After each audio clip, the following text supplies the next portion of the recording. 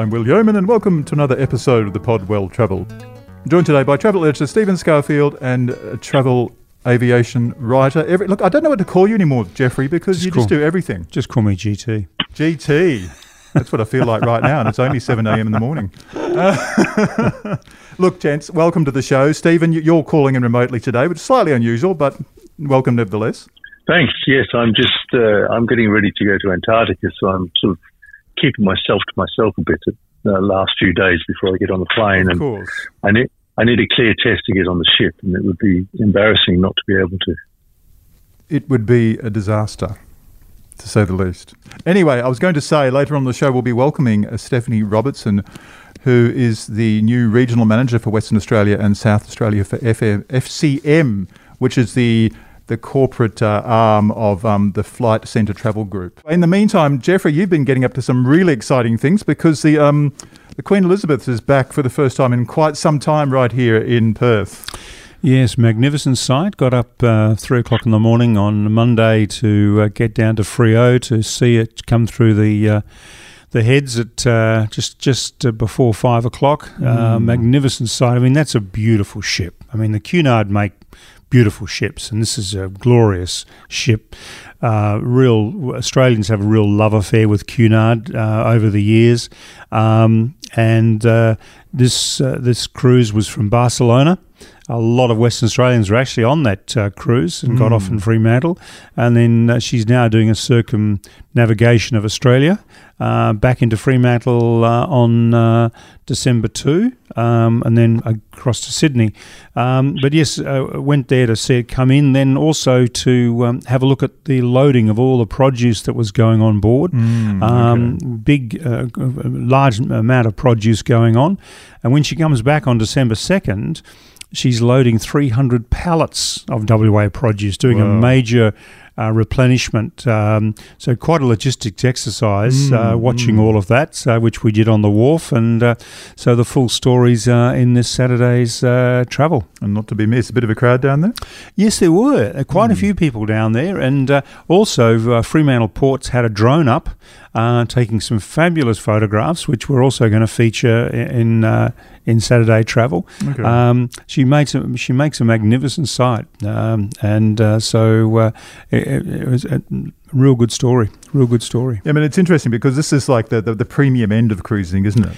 Look, it is. It's sort of traditional cruising, if you like. If you like the old traditional cruise ship experience, then this is the one to go on. I mean, that's the thing with cruising these days. You know, there's cruise ships, there's cruise ships, and there's cruise ships. You have to really be very careful about the experience that you particularly want. That's why it's really important, I think, to go to a travel agent and talk about a cruise specialist and talk about the sort of thing that you want.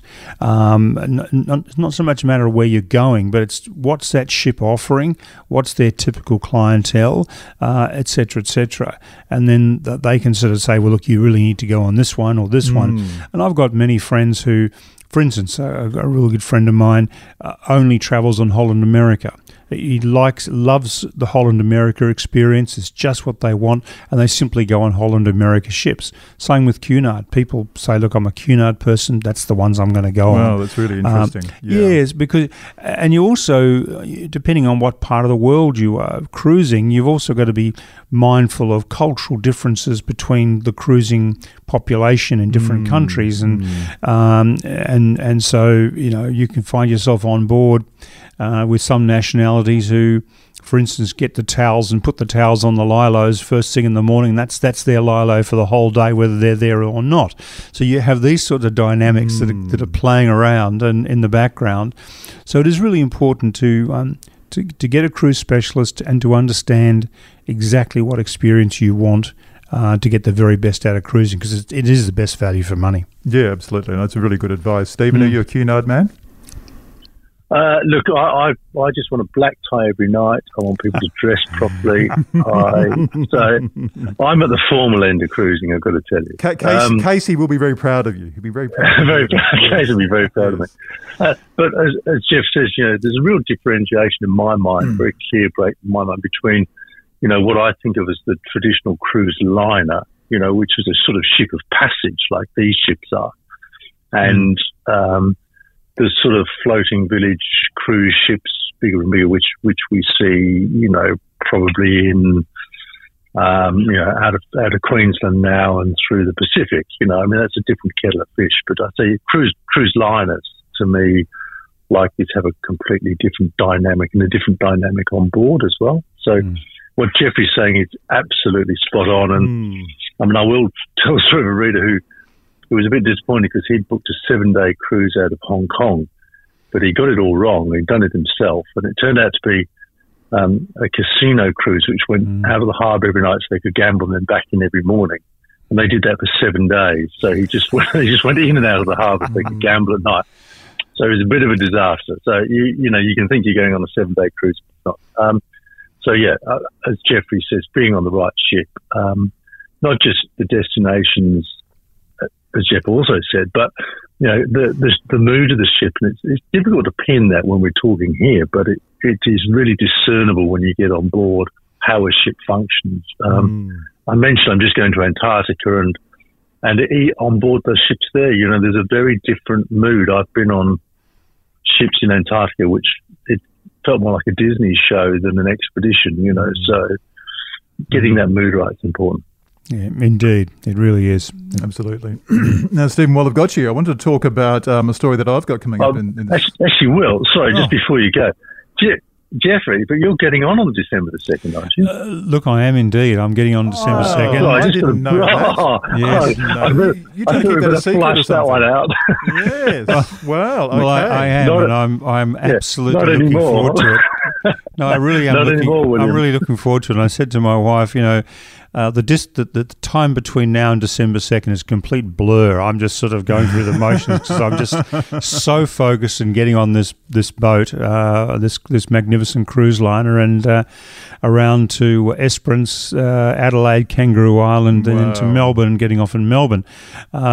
It'll give me a great opportunity of really experiencing the Cunard line, and I'm going to get access to the bridge and the engine room and the kitchens and the storage areas. I'm getting full access, so it'll really be a great experience to not only experience the cruise itself, but to get behind the scenes and flesh out the dynamics of how this all works. So it'll be great. Looking forward to it. Sounds amazing. And then, so we can expect to read all about those experiences too sometime afterwards. Absolutely. Yes. Well, we're looking forward to that. In the meantime, I won't be shedding a tear for you. No, I can see that.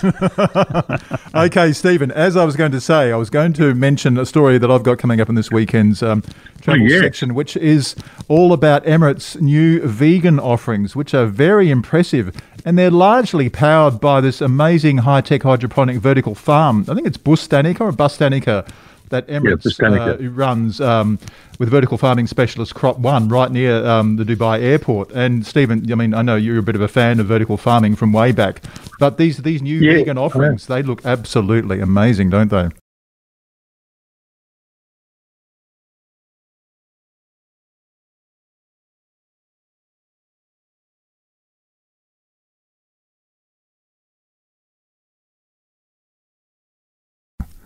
Yeah, I do come from a rural background, so I've been very interested in this for over a decade, really. So basically, a vertical farm, for those who don't know, is like a big aircraft hangar, but it's very tall.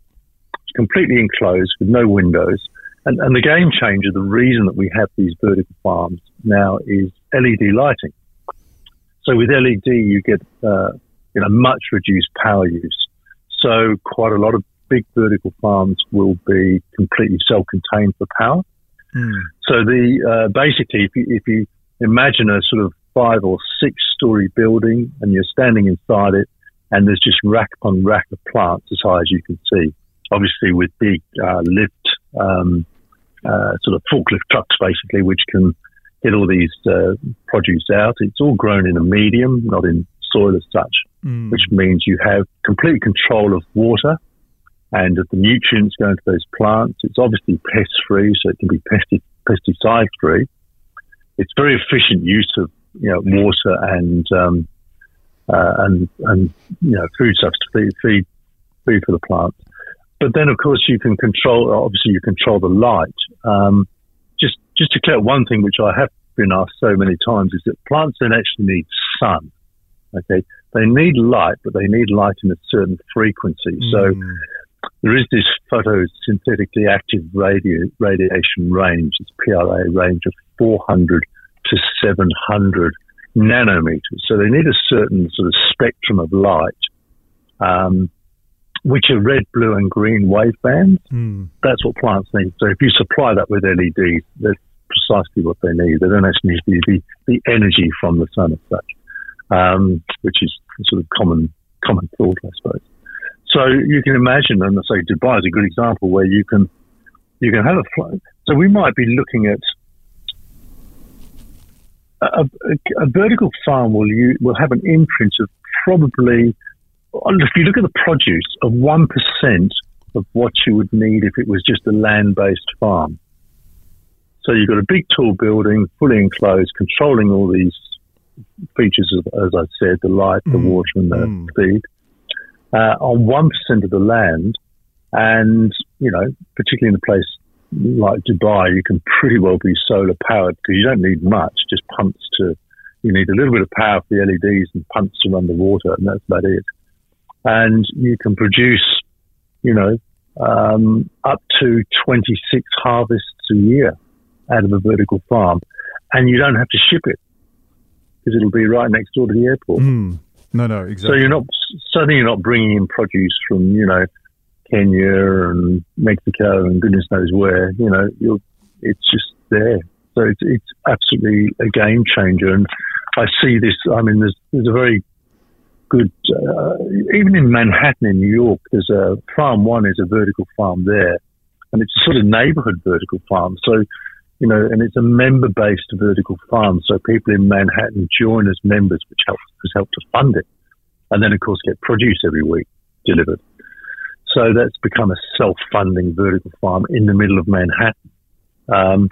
And in Singapore's been very, the UK led this to some degree. Singapore has taken up very strongly. There's 4 very big vertical farms there.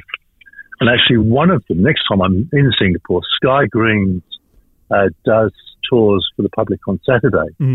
That's a story that I've got in my sights because, it'd be so interesting for lots of us. There's a lot of rural people here in Western Australia and, elsewhere travelling to Singapore who might be very interested to see behind the scenes of this new farming wave. Oh, absolutely. Now, you mentioned when we first started talking about it, saying, why have we got these, what's made this possible? And that's the LED lighting that's been key to it. But why, what's been the impetus behind these in the first place? And of course, you've touched on that, and that's scarcity of resources, whether it's space or soil or nutrients or sunlight or something like that. There's a reason people are wanting to build these in the first place, isn't there? That's right. It's massively efficient. And of course, air miles have become very important. Lots of places in the world, England's a good example where, in a supermarket we'll have the air miles underneath the produce. So, and gradually you become more educated to how far your food has been flown or transported. Whereas I say, if you can grow, as you've just said, you can grow chia and fruit and avocados and goodness what else, on site virtually. But certainly grain crops go very, very well in vertical farms. So partly because it's pest free and it's very controlled. You're not going to get frost. You're not going to get drought. You're not going to get it's a perfect scenario. No, you're right. And so but also say you can actually be seasonal and you can be on site, which is a game changer. So all because of LED lighting. Yeah. No, it's incredible. Now, Jeffrey, you'd be across a lot of the menu offerings on various airlines and so forth. Have you noticed that sort of, a stronger move towards vegetarian, vegan, more healthy eating? Look, absolutely. Healthy eating on aeroplanes is critical, particularly when it comes to sort of, arriving in better shape. And it's been a trend for quite some time that airlines have focused on healthier options, and you usually get the little sign, healthier option sign, and now moving more into the vegan area as well, and other directions. And it's great because healthy eating is good for you anyway, and it's particularly so on an aeroplane where you just don't need to eat all the wrong food, because you're going to arrive pretty well knocked out if you do, because you sort of tend to drink too much alcohol as well. So there's a real science goes into this, and I know that Stephen's also been to Emirates Kitchen in Dubai, which is the biggest kitchen in the world. And when you see the work that goes into the food preparation and the science behind it, is really an amazing place to go. It's one of the most fascinating places to go is Emirates Kitchen in Dubai. Okay, incredible. I guess traditionally, airline food has not had a good reputation. No, it hasn't, and of course part of that is to do with the altitude. Taste changes with altitude, and of course you've got this food prepared, cooked or pre-cooked, then reheated. I mean, it goes through so many processes, and the fact that they deliver it as beautifully as they do is a miracle in itself, isn't it? Really, exactly. And I know that airlines have been cutting back, and sometimes on domestic flights we're now given a cardboard box with some scrambled eggs in it, and think, well, I wish for the good old days. But look, on international flights, which is what we're talking about, yes, the food service is excellent, and really an outstanding scientific achievement to deliver it to you in the state that it is and the taste that it is. And they've got some tricks. They go for certain foods because they retain their taste, and they add sauces that don't separate as well. Yeah, and as I said, it really is a science. It really is a science. There's two sciences. One is how does the aeroplane fly, and the other science is how come the food's so good despite what's had to go through.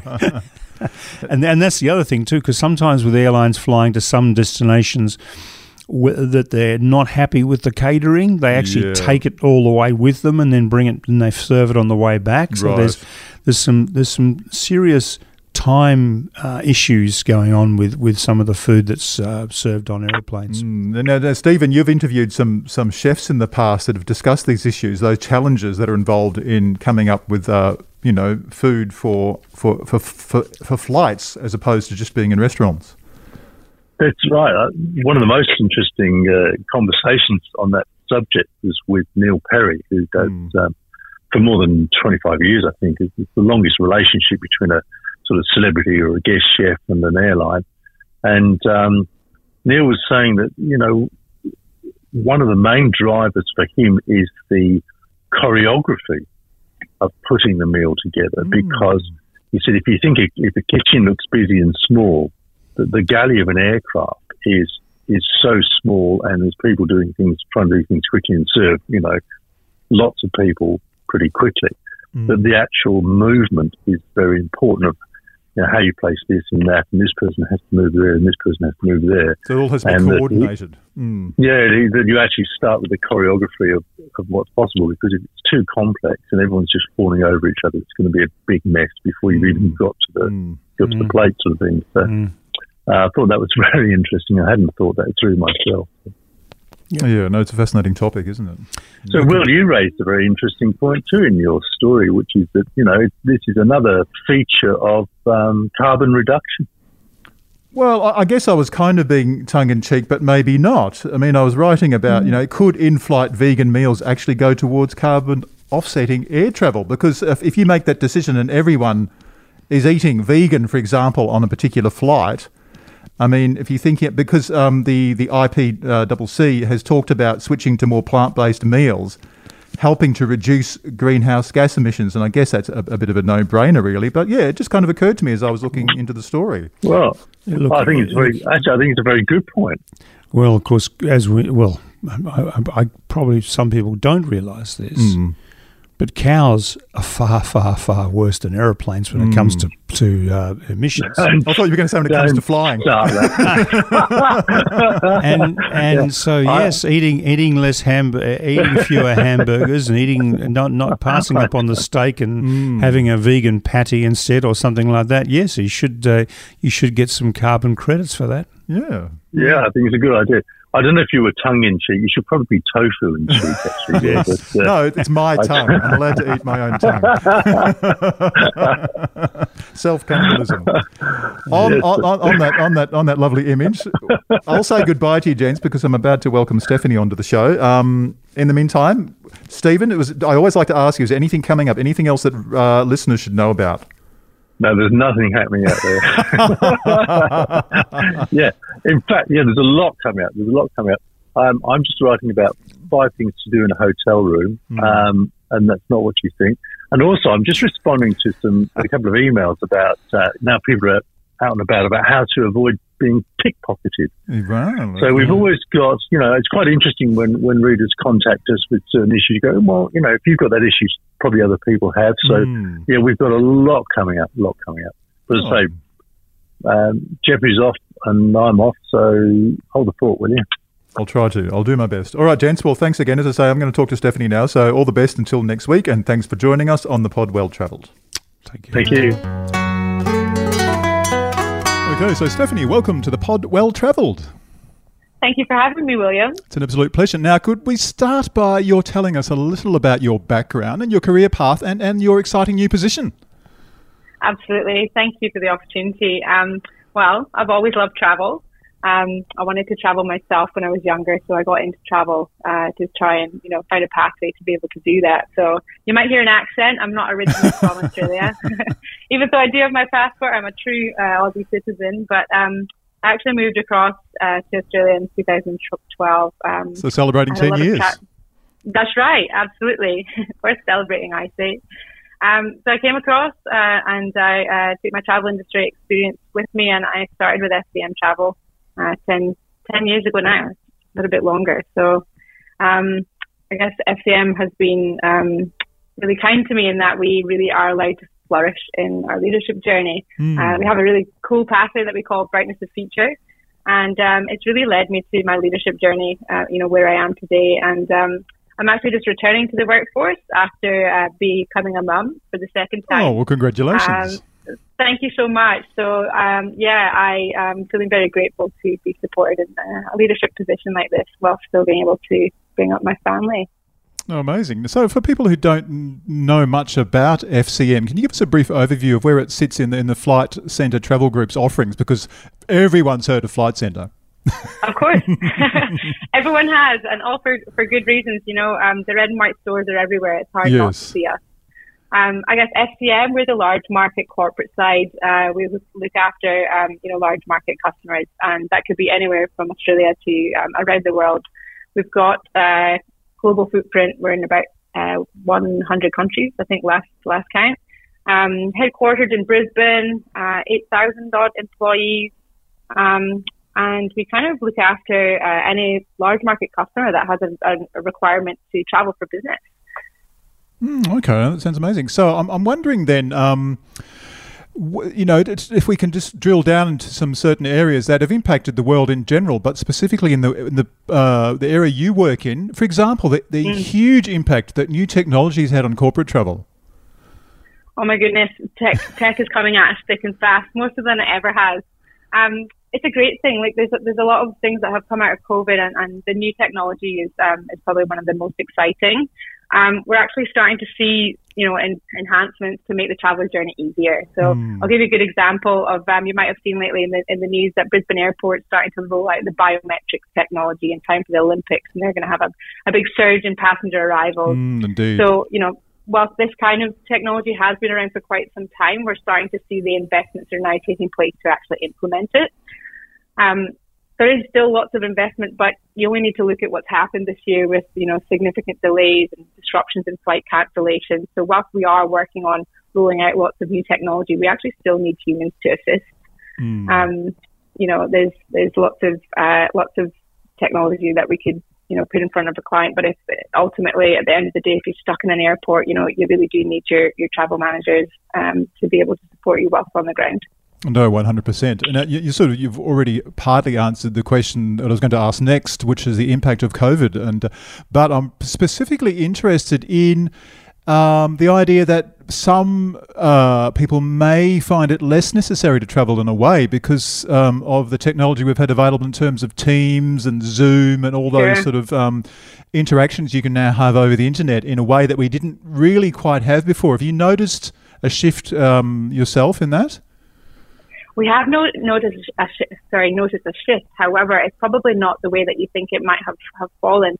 I feel like our travel community is tired of Zooms and Teams meetings. We had such a long time where we were grounded, especially here in WA, whereby you literally couldn't see your team or you couldn't have that business meeting in person. And so what we're seeing now, there is a lot of inflation in fares because of COVID. There's not enough seats on the flights to get our people out, and there's not enough supply. The demand is high, but people are actually valuing the face-to-face time. They're paying the extra price to be able to have those discussions in person, and we are actually seeing that the travel industry is booming. The tidal wave, as we spoke about for a long time, is well and truly here.